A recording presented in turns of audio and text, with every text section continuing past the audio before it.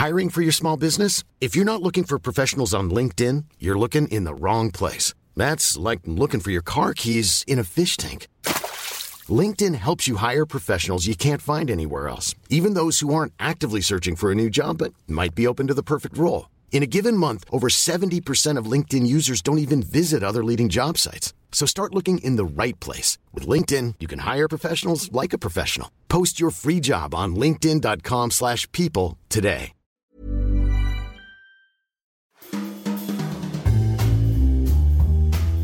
Welcome to Banking Weekly from the Financial Times with me, Patrick Jenkins. Joining me in the studio today are David Crowe, our banking editor, and Stephen Morris, our European banking correspondent.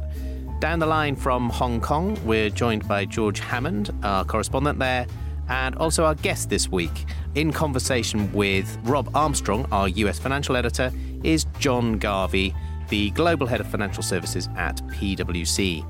This week, we'll be taking a look at HSBC as it deals with the fallout from the protests in Hong Kong. A look at Société Générale as its chief executive tells the Financial Times that he is on the lookout for merger or acquisition deals in Europe. And finally, that interview with John Garvey from PwC and his outlook for the themes that are going to characterise 2020. First, though, to HSBC. And we're going to go over now to George Hammond, who's our correspondent in Hong Kong. George, has been quite a week or so for HSBC. There's been, alongside a revitalised protest movement, there's been some concrete impact on HSBC in terms of vandalism and other things. Tell us exactly what's gone on. Well, concrete or indeed bronze, they have come under attack in the last couple of weeks in protests which have kind of developed and taken on a new target. So it had been the Chinese banks, which had been in the crosshairs of protesters. So if you haven't been keeping up with the news on this, it's the protests. I think they're now into their 8th month in Hong Kong, and very broadly they're pro-democracy, anti-Beijing, and hence the targeting of the Chinese banks. But HSBC got embroiled in this a couple of weeks ago over an account closure. And I've just been past their headquarters, which is one of the most iconic buildings in Hong Kong. And outside of these two great grand bronze lions, and they have been put in boxes in the last week. That's because they were targeted last week by protesters who set them on fire and threw paint on them. And as well as that, HSBC branches and ATMs have been targeted. And the bank has a massive, massive presence here. It's called just The Bank by locals here because it's so ubiquitous. So for them to be targeted is a bit of a new stage in this. It had been the more peripheral banks, and now it's the real core business. And as you say, the trigger for this seems to have been the fact that they closed down, allegedly at the behest of the authorities, an account which had been used by the protesters to amass funding to support their activities. So far, these protests and the vandalism has been relatively small scale, but a lot is at stake here, isn't it? What are people saying about where it could go from here? So a huge amount is at stake. Combined with Hang Seng, who are their local sister bank, I think it's approaching 40% of the retail market here is dominated by HSBC, and it's a city of 7 million or so. Important to emphasize on your first point. So the bank says that the closure of this account, it's an account opened by a group called Spark Alliance, who are a kind of crowdfunding operation who raise money from individuals and put it towards protest activities. HSBC say they closed that account, I think it was back in November. It was flagged on a standard Know Your Customer issue. They had, I think, effectively an issue with the fact that the account had been set up for one purpose and it had exceeded that remit. There was far more money coming in and out of it than had been established at the outset. And HSBC put some questions to Spark Alliance, they say, which Spark Alliance couldn't answer. As a result, they took the procedure and closed it down. The police then got involved a month later and arrested 4 of the leaders of Spark Alliance, froze a whole load of funds. And protesters have conflated those two things and basically see HSBC as being complicit with the arrests.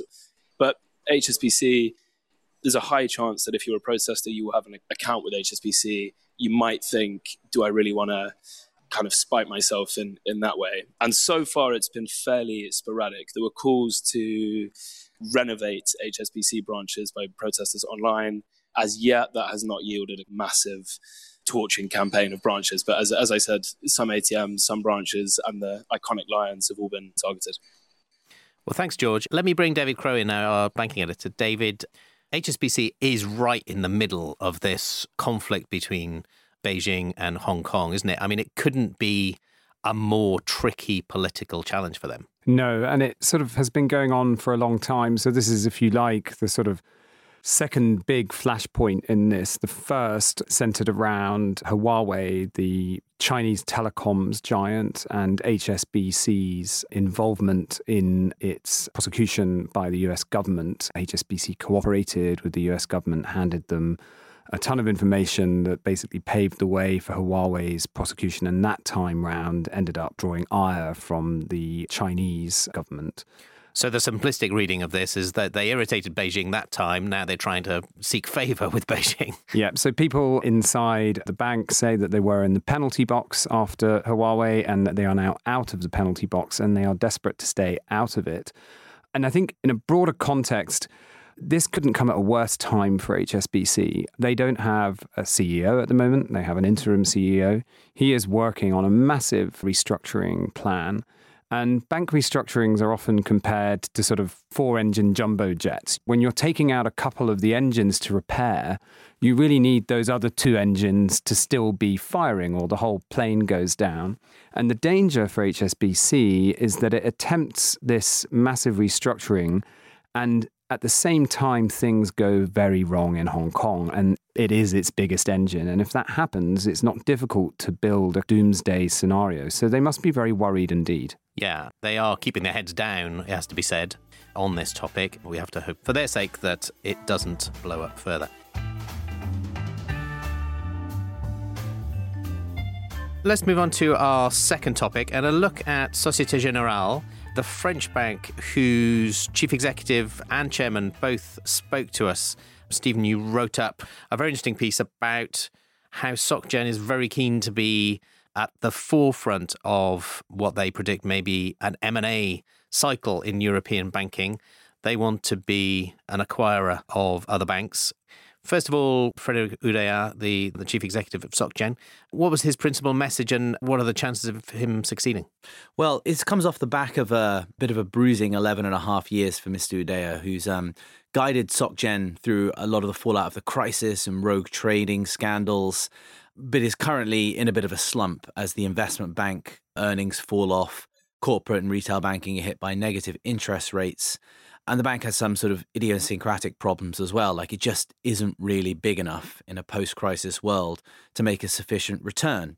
So their eyes have been turned for a little while towards potential mega mergers, either within the country or across Europe, to try and form a bigger bank, meaning they could cut costs, they'd have more clients, they'd have more swing, and it would really sort of restore them to their pre-crisis relevance. So Mr. Oudéa told us that, basically the bank is worth 40% of the net value of its assets, which means at the moment it is not in a position to be going out and trying to do deals with anyone. What they're seeing, their mission is at the moment, the chairman and the CEO, is to tidy it up, slash back the investment bank, try and boost earnings from digital, from other sources, and particularly from their international retail banking. So there are some selling points, but it's difficult to see SocGen acquiring another European bank, aside from another one that's in distress, like Commerzbank, as it is at the moment. So the piece kind of looks at what are their major issues to address. We also do a little bit of digging into why the mood music is changing in wider Europe. Olaf Scholz, the German finance minister, conditionally raised his opposition to a common Eurozone deposit insurance scheme. And that, for Mr. Oudéa, is the point at which he feels that'd be a trigger for M&A, and he wants to be on the front foot then. Yeah, he's much more optimistic than other people about this deal being done. He thinks it could be sorted within 3 years, which would clear the pathway to potential further capital markets union across the Eurozone as well. So bonds issued in any country would have the same legal status and ability to be traded and moved throughout the countries, as is the case with the whole of the United States at the moment, which is why it's a much stronger market. So he's the longest serving big bank CEO in Europe. And he still seems to be full of energy. He recently was re-elected despite a 60% fall in the share price during his 11 and a half years in charge. He was re-elected with a staggering amount of positive votes from the investor base for another 4 years. But this really is kind of make or break time for him. Will his legacy be a much safer, secure, potentially much larger after having bought a rival, or at least in a position to? Or will they kind of still be struggling on as kind of a subscale also-ran that was left behind in the post-crisis financial world?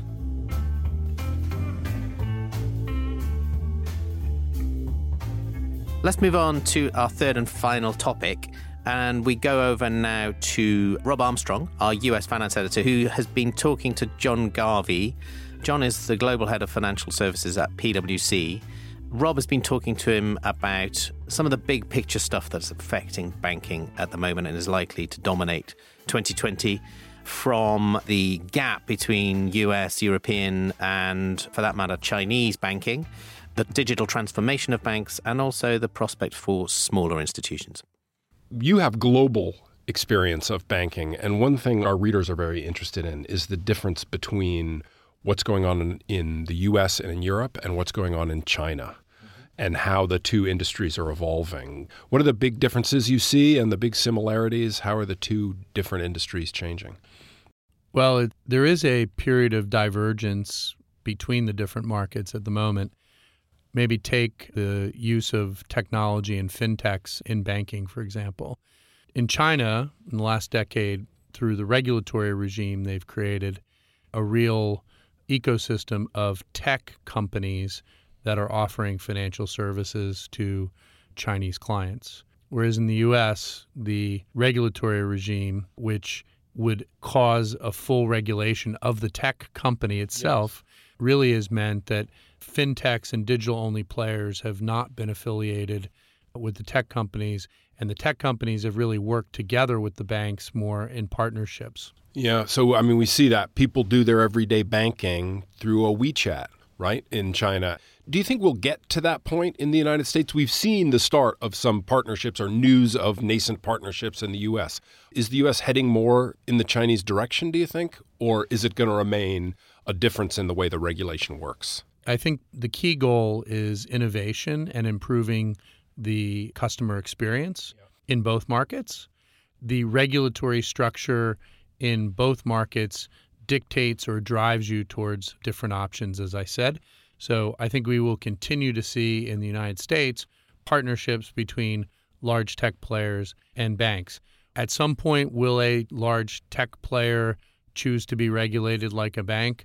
We'll see. Personally, I don't see that happening in the foreseeable future. Well, of course, all banks are extremely concerned about getting more digital as fast as they can to keep up with the demands of clients. I know you work with the companies you work with on improving bankers' tech skills.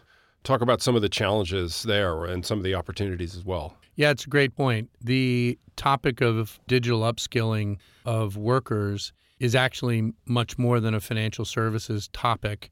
It's actually a competitiveness and societal topic. Interestingly enough, several governments we're actually working with on this topic.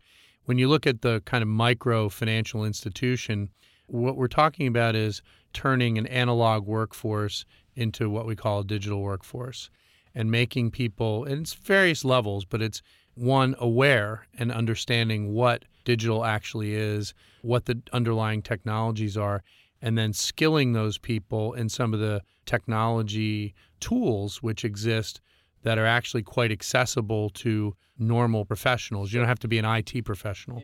There are tools around robotic process automation. There are tools around dashboarding and analysis and analytics that are now very accessible to your typical college-educated professional with the right training. I mean, for us at the FT, it was kind of a nightmare getting from newspaper world to digital world. It took us 5 years of just thinking about the work processes and how the day looks in a new way. Are banks doing any better? Are banks, or I should say bank workers, coming kicking and screaming into this process? Or Well, I think it's right to say that the younger people tend to be more flexible. There's more for your typical older person to learn and to understand, and also depending on the job, right? If you're an analyst in a finance function, using these tools is probably a natural extension. If you're a clerk in a bank branch, maybe that whole job or part of that job goes away and you have to learn something new. there are a lot of differences that people need to get attuned to, not just learning the technology. It might be a different job, a different location. Are some banks doing it well? I mean, is it working, I guess is the question. I think there's a broader topic here, which we haven't yet discussed, but it's around productivity. So this is one of the levers of productivity. So we're starting to see that the banks that are better at creating a productive workforce, platform, process set are doing better financially, and therefore that's starting to get reflected in share prices. A lot of the smaller banks, especially that I cover, are really struggling with low rates.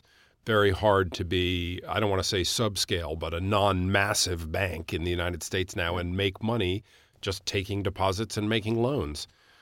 What are banks doing to kind of respond to the environment? What's working, what's not? What's going to change because of the low rate environment? So I think two aspects of this. One is in this low rate environment, the business mix changes. You're looking for more fee-based work, less net interest margin type work or business. The problem is for the smaller and medium-sized banks, that's nearly impossible. So this is a really question. We expect to see further consolidation in this market. And there's also digital-only competitors coming after them in each of their micro segments as well. So we expect the number of banks in the U.S. to continue to drop fairly precipitously. But also there's a broader question about whether financial services and banking, either the banks create a broader platform where they put ancillary services around banking, or they become part of a larger platform where banking services are an input into that platform. But remains to be seen how that shakes out. Well, that's it for this week. Thank you very much to David, Stephen, George and Rob, and also our guest John Garvey from PwC. And thank you for listening. Remember, you can keep up to date with all of the latest banking stories at ft.com/banking. Banking Weekly was produced by Persis Love. Until next week, goodbye.